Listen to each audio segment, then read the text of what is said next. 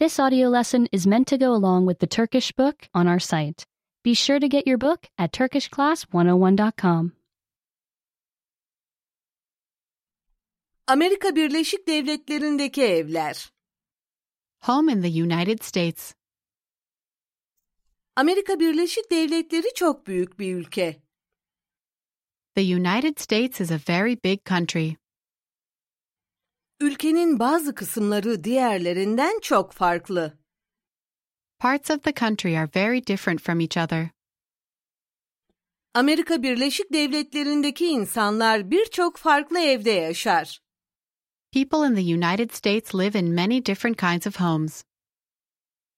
Bu kitapta o evler hakkında bilgi alacaksın.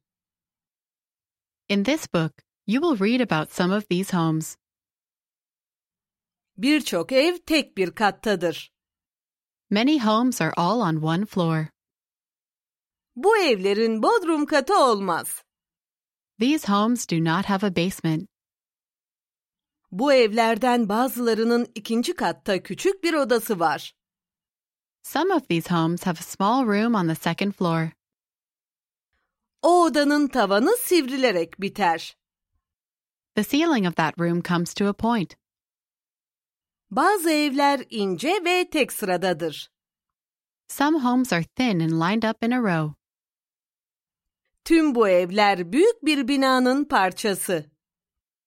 All of the homes are part of one big building.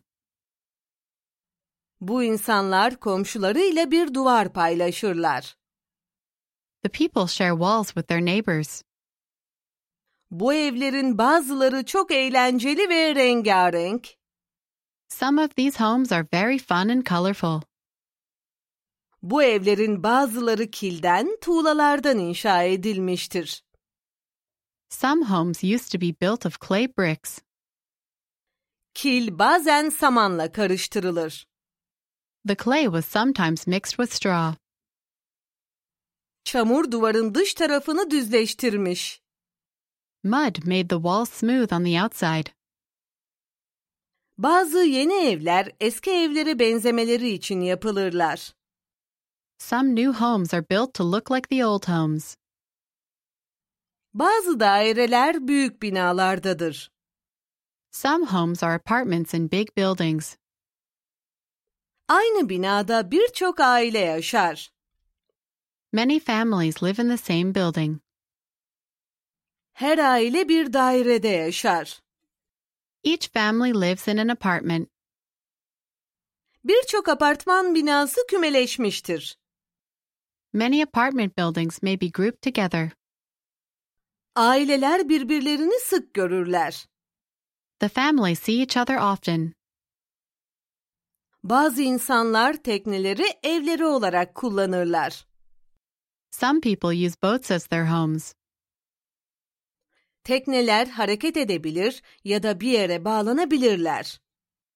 The boats may move or be tied to land.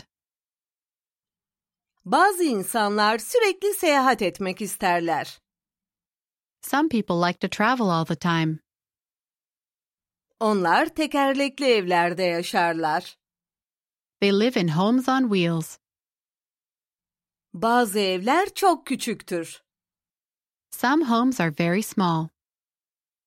Küçük evler büyük evlerden daha ucuzdur. Tiny homes cost much less than big homes. Ayrıca daha az elektrik harcarlar. They also use much less power. İnsanlar türlü türlü evlerde yaşarlar. People live in all sorts of homes. Sen ne tür bir evde yaşıyorsun? What kind of home do you live in? Remember, you can download the book for this lesson and unlock even more great lessons like this. Go to turkishclass101.com.